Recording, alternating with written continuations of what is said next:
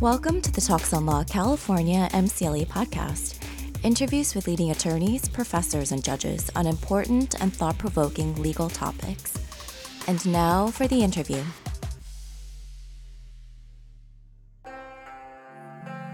Welcome back to part 2 of our interview on fighting sex trafficking with Attorney General Sean Reyes.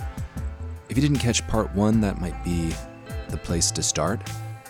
In part 2, Sean will discuss some actual cases and share more insights into the steps, the procedures, the surveillance that goes into fighting sex trafficking. And now, back to the interview.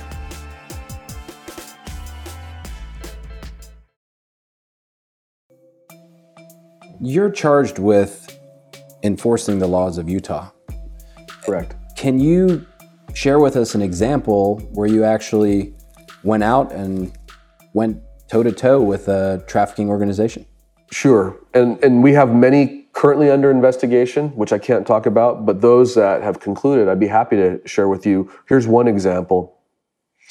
Early into my administration, we got a tip that in Salt Lake County, on a relatively quiet side, on the west side of Salt Lake County, there was a trafficking ring involving a notorious gang member, an MS-13 leader from Central America who was allegedly abusing little boys, some that he had brought from Central America, mostly little boys in their own homes throughout this little community in Salt Lake. So we get a tip that this is all going on. And again, the first reaction, so I'm kind of new to this. I'd seen the movie Taken, and that was sort of my exposure to human trafficking. And I think that's actually been a good thing. The Liam Neeson films, it's started to wake people up. Maybe to the horror that's out there? Yeah, and to the reality. I mean, it's not totally out of the realm of reality. Some of the car chases and things might be, but the underlying premise is not. It sounds so crazy. That's kind of all that was going through my mind at first, but fortunately we looked at it. We found out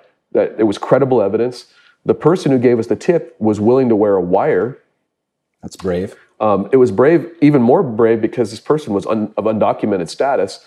One of the reasons they didn't want to come forward in the first place was because they were worried about what we might do and action we might take. And we had told them, look, we can have a debate about immigration policy in other fora.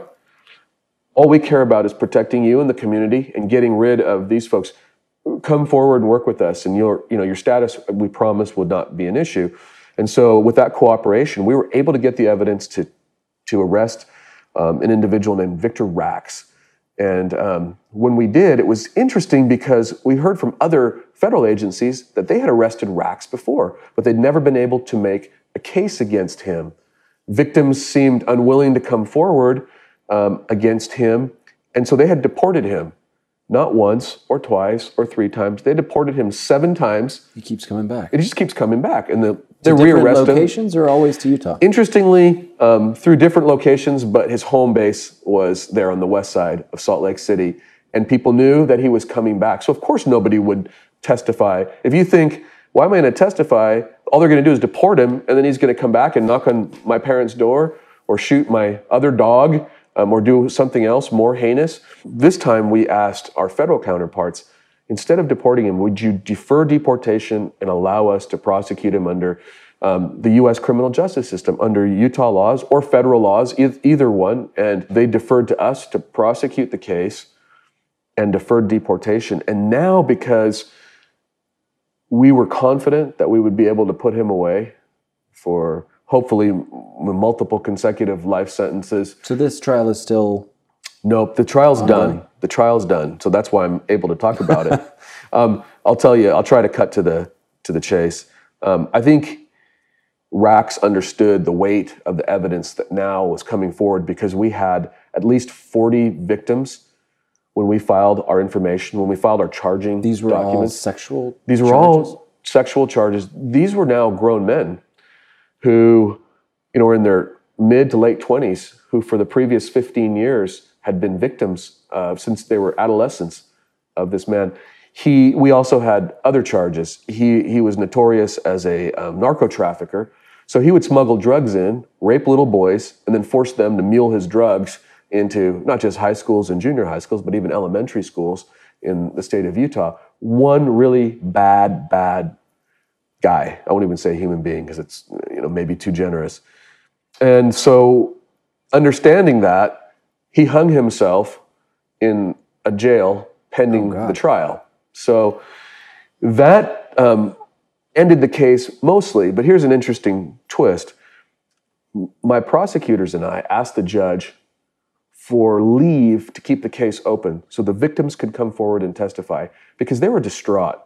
For closure purposes? For closure, exactly. They wanted to confront their tormentor, and they also wanted to give their stories, or at least put them out there, and have a chance for others to hear that, and so they could start to put the pieces of their lives back together again. So it was interesting because defense counsel said, Your Honor, this is really unorthodox. We don't even have a client. He's dead.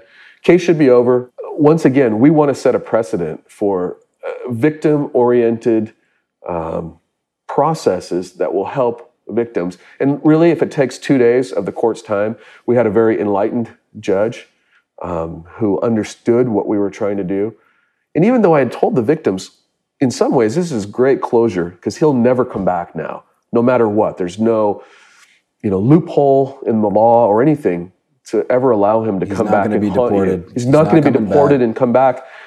And even yet, they were still disappointed because they wanted the chance to be able to confront him. And so this way, it was quite cathartic for them. And for many of them, it began the process so they could start to heal. But to see some pretty tough grown men shedding tears about the years and years of torture and terroristic tactics that he used against them and their families. I mean, it was moving, I think, for everybody. And afterwards, no one begrudged us for doing what we did. But we fortunately have had very bipartisan support in passing very good laws to give more teeth to the prosecution side in trafficking cases, but also to protect victims. For teeth, are we talking about upping the punishment, upping the jail sentence, upping the penalties? We're talking about clarifying the standards to make it easier to prosecute under trafficking. We're talking about enhancements, which is what you're mentioning. Many of the federal laws that have been passed have been about enhancements and about being able to add more time to sentences if trafficking is really at play. And then on the backside, again, getting victims into a good spot. For instance, one of the laws that I'm very proud of, that our office was able to champion along with others in the legislature, and that's diverting child victims. If, let's say, we've busted a ring and we find out that we have minors who have been involved in this, selling of sex, historically, they would often end up on the delinquency side of the juvenile justice system. Delinquency is sort of when you think, man, these kids are not going to get reformed and they're treated like adults. So they're put in a detention. They're put on the punishment side of. Often we take children on the other side if they're abused or abandoned or somehow needing resources. We take them out of a home.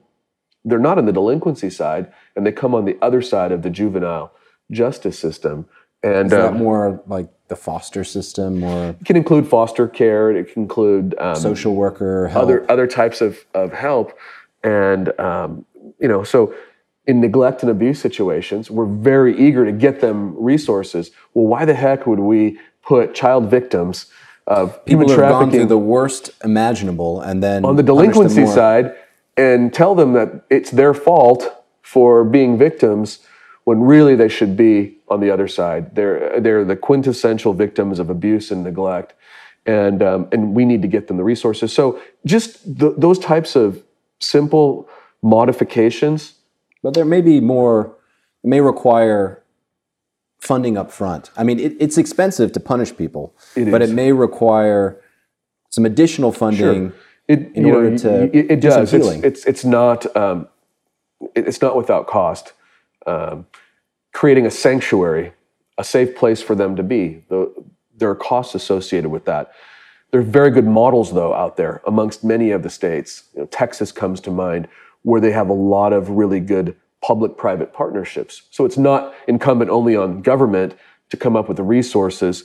We say, hey, let's create a sanctuary and operate it together. The land donated by a private foundation, the personnel run and hired by another foundation, everybody contributing their expertise together and melding them into a very coherent ecosystem of healing. And so some of it's educating yourselves, and then it's electing people who will, regardless of party affiliation, who will be supportive of victim-centered, maybe in some ways even revolutionary kinds of thinking in terms of criminal justice to help us fight through this. And then being supportive of law enforcement, being supportive of the government when they put assets into these investigations. They're very difficult investigations. Often one agency is not enough. It doesn't have enough assets on its own. It's difficult in the sense that it's not something that perhaps one police officer alone can fully see the scope of. Right. It's difficult in which ways? Just to surveil, let's say many of the human trafficking cases deal with a false front for a business, right? So a massage parlor that's not really a massage parlor. There are really women in there. Johns go in and they don't get, a regular massage. They get sex or other types of sexual activity for money, and it's a pretty easy front to put up because it's difficult unless you've got cameras inside. And so you have to do a lot of investigating. You have to cultivate CIs, confidential informants. You have to work your way up. And then if you do take something down, you don't want to just take down the lowest level. You want to be able to work your way up. Maybe there are language issues involved. Often there are language issues. International dynamics. One interesting thing about Salt Lake in Utah, we are so fortunate because when we have victims from different parts of the world, you've got like thousands of returned LDS Mormon missionaries who've served in all these different parts of the world. Learned the languages. They've learned the language, and they've come in volunteers. So I give a lot of credit to the LDS Church who've given assets and resources, because we have other states calling us like, we don't even know what this language is. How are you guys dealing with that? And sometimes we'll even try to sort of export our assets out to other agencies. I know New York City is very good at having a lot of translators. That's very interesting to hear how the local religious fabric has created in an inadvertent sense this great resource when it comes to translators. Right. It's a benefit to have that. It's a luxury, in fact, to have that resource. But it just underscores, again, the difficulty of investigating the cases and then prosecuting the cases. There are not many prosecutors out there who've prosecuted human trafficking cases. And again, in my state, fortunately, the legislature had the vision to create a statewide task force that is under my aegis in the AG's office that can call upon assets from pretty much every federal, state, county, and city law enforcement agency in Utah. And of course, you have to have buy-in from the leaders of all of those agencies, but we're talking about treating victims differently. They shouldn't be seen as criminals by the justice system. And in fact, there's an official safe harbor in Utah? Utah passed safe harbor laws for minors. What is a safe harbor? Safe harbor allows them to be immune from prosecution, even if they were involved in the whole criminal enterprise of sex trafficking or prostitution. Again, with the assumption that most, if not all, of those youth are victims that did not choose to get into that life. We're working on expanding that to adults, and as it's structured in Utah, it's the first time offense. So at least for your first time, you won't get prosecuted. After that, if you continue to return to it, then there's the possibility of prosecution. Prosecution is always discretionary with the prosecutor, but that's the notion of safe harbor laws. if they've been well received, again, because it's not a Republican issue or a Democrat issue, it's a humanitarian issue. People have come together and said, that makes a lot of sense. And so that's also a part of why we made sure that those juveniles who don't get prosecuted but might need resources don't go into the delinquency side of the juvenile justice system, but they go into the abuse and neglect side so that they're automatically, again, branded victims. And these may be individuals who are picked up in some type of larger arrest or some type of a sting. Yes, that's often how we're able to liberate them. We get tips sometimes from friends of the victims saying, you need to check this out. I think my friend is being trafficked. And we will survey. Sometimes we'll set up the sting ourselves. We just did a recent one where we put a back page ad there. We ended up with 73 arrests. What's a back page ad? Back page is a forum to communicate all sorts of productive and positive and legal types of things, but they have a section there that is pretty notoriously known for, especially in the sex trafficking industry, for offering. Is this a web forum or something like a Craigslist? Internet. It's like Craigslist, yeah, exactly. And with the right code words, if you know what to look for, I mean, they're not most of the time. Occasionally they are, but it doesn't say come have sex with a 13-year-old. It'll say something else. So this is like To Catch a Predator. Your people are having to put themselves into the mindset of traffickers or of the Johns who are going after young people. That's right. And actually, ironically, again, How to Catch a Predator was a very entertaining show, but difficult for law enforcement because they gave up a lot of the investigative techniques and secrets. It's like giving an audience for a magic show. Here's how it's done. It sort of defeats purpose. More importantly, it gives the perpetrators an advantage because then they can avoid or they know what to look for. So they're always, they're very careful. Things like the dark net, which we probably don't have time to get into, that's a very, very dangerous environment. One that it's difficult for law enforcement to penetrate. And these are the kind of unseen back channels of the internet that sometimes you may need some authorization. Special access. It's rampant enough just on the regular internet that we haven't even had time or maybe the political will yet to put a lot of resources into the dark net. There are some units that we work with, but that is probably the worst environment possible. You talk about the monsters of all monsters there. Everything from, you can buy pretty much anything illegal down there. I think initially it was created by some libertarian-minded folks to be a safe space where government couldn't penetrate and they could communicate freely, but quickly it was exploited to where now you can buy illegal arms. You can buy literally illegal arms because of body parts that are being sold there at the black market. You can buy malware and all sorts of other types of destructive devices to drop on your business competitor or somebody that you don't like. And you can buy a lot of sex with kids or other perversions. Some of them are haunting. And the men that I work with and the women that I work with, we're very careful to make sure that they have regular psych evals, that they have the support they need. Yeah, you have to take care of your staff because they're having to immerse themselves into some pretty heavy stuff. Worse. And they kind of, but they take great pride in fighting this evil and saying, kind of like the movie Men in Black, the average person doesn't want to know about this, doesn't want to have to deal with this, so we do, so they don't have to. And there's a balance to that. On the other hand, I kind of want to shock people just enough. We don't have to get into the nitty-gritty and every detail of these horrendous and sick cases that we deal with. You want to give one shocking example?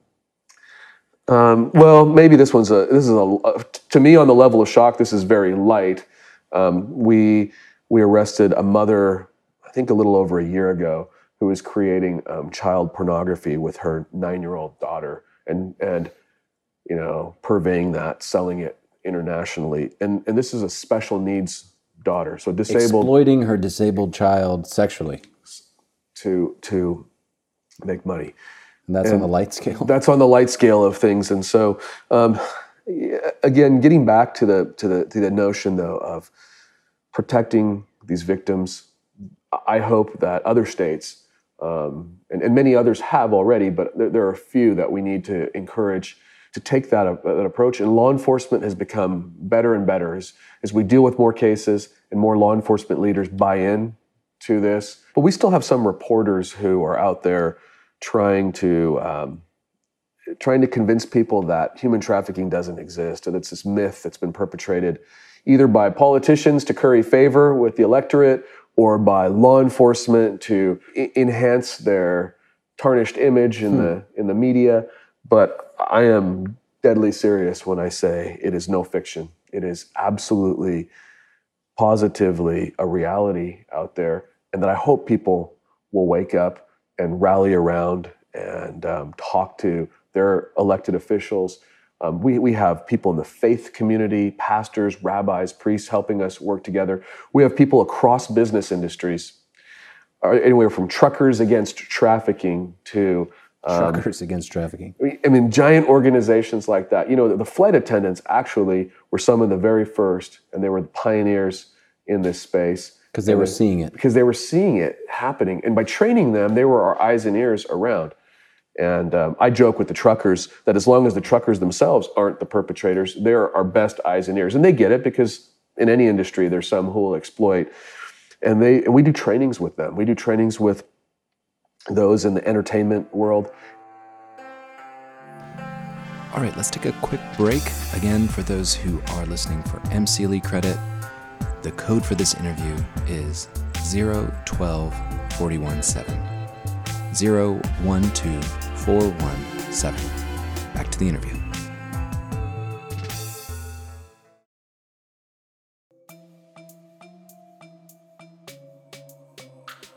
At every big sporting event or major, attraction type event, we work up in Utah with Sundance to try to provide extra protection. Not because there's anything inherently bad about Sundance, and it's a beautiful, wonderful, bringing together of art and culture. I've been out to Sundance for the film festival. Thank you. Thanks for coming to our state and supporting Sundance. It's a great brand, and I don't want to give even an iota of the impression that I'm being critical at all of Sundance.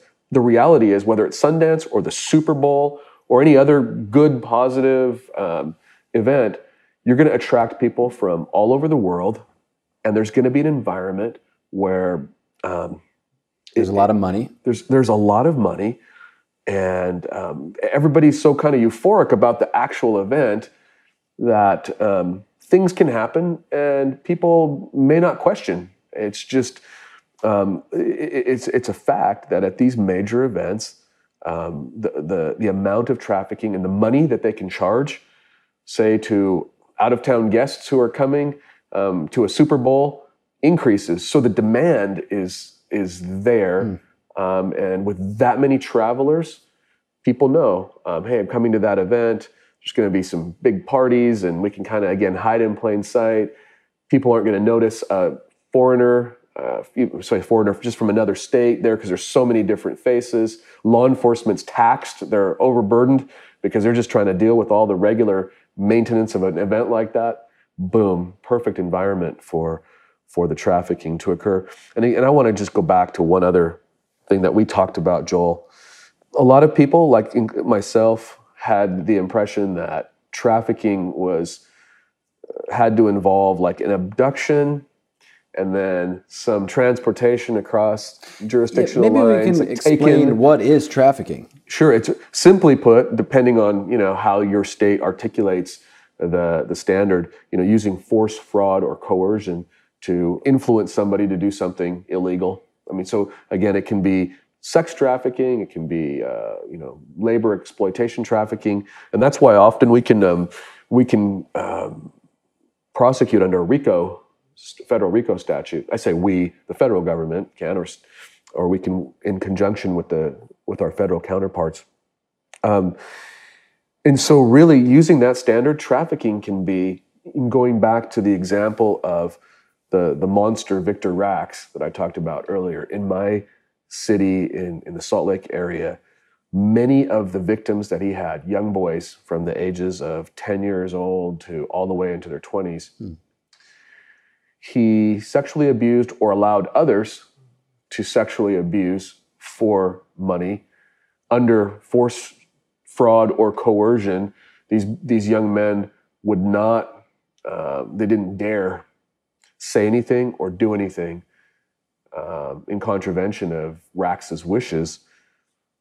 And so many of them were trafficked in their own homes, if you can believe how So they're not necessarily being brought, they're not being taken in this normal traditional sense of trafficking from El Salvador and brought here to be exploited. Right. These are people who are being exploited in their own homes, living with their own families. Living with their own families, often with their parents totally unaware. Hey, because this guy, perps are smart. They're not going to walk around with a shirt that says, I'm a trafficker. They're going to be involved in some athletic events or activities. It could be a coach.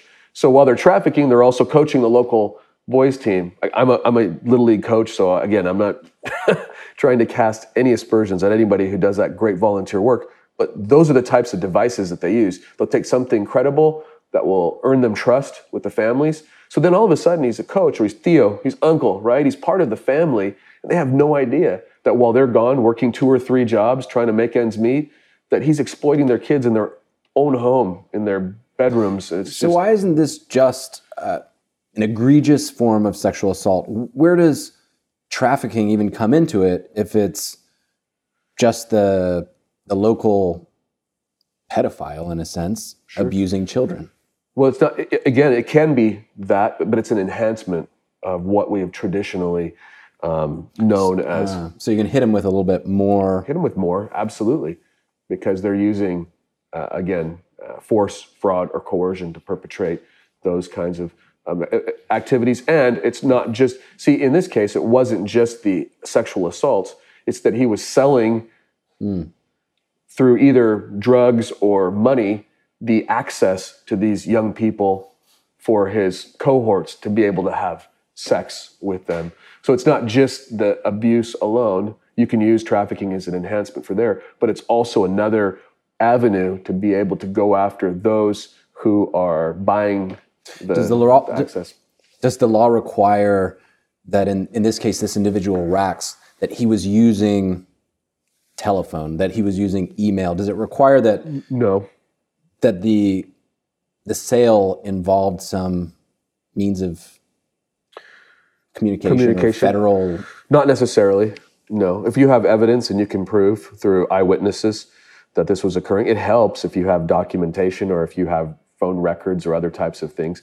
Certainly every bit of evidence as a prosecutor you want to be able to have, but it's not a prerequisite, it's not a requirement, it's not part of the definition of the trafficking statute. Having read a little bit about prostitutes and pimps and the treatment and the way that the control dynamic that's sometimes a part of that. Absolutely. Can be hit. This is a great tool to be able to cut through and really hit the pimps and the perps.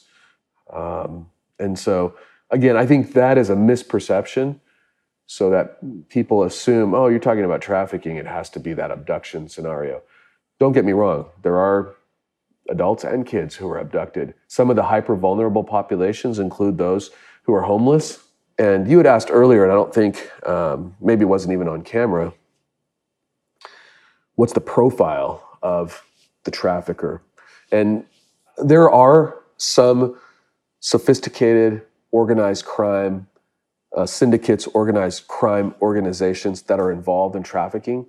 But by and large, from my experience, most of the traffickers are lower level kind of individuals who are a pimp or someone who will exploit a few individuals. There are, like I said, some bigger networks. Sometimes it's even a family member. Just a family member who's willing to make money. So this is a definition of trafficking. One of the ways that when we have let's say a sting, somebody contacts us, we've had agents posing as a parent saying, oh yeah, this is, once they get by the code words and they understand, sure, I have a daughter. I've, offered her before. And they're great, let's make contact. And they come and we're able to arrest them, solicitation and or under other charges. But a parent who would do that is a trafficker. A trusted person who exploits someone else for financial gain is a trafficker. And there's again, sundry ways that they can do it, all sorts of horrible manifestations. But at bottom, if they're doing those things for financial gain, they're trafficking. So, people need to be just, again, aware and attentive.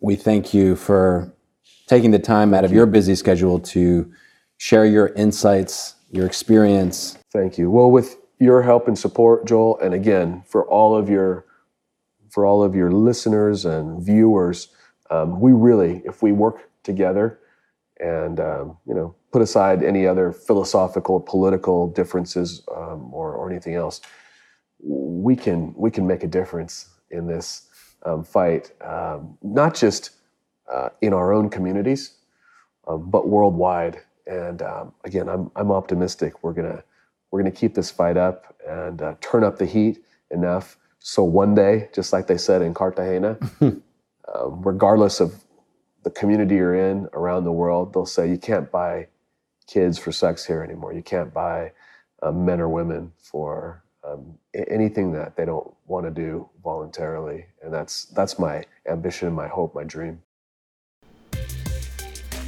For more legal explainers and interviews with the titans of law, visit talksonlaw.com. If you're earning MCLE for this interview, you can enter your confirmation code at talksonlaw.com/MCLE podcast to get your certificate. Join us again soon for more cutting-edge interviews on the California MCLE podcast.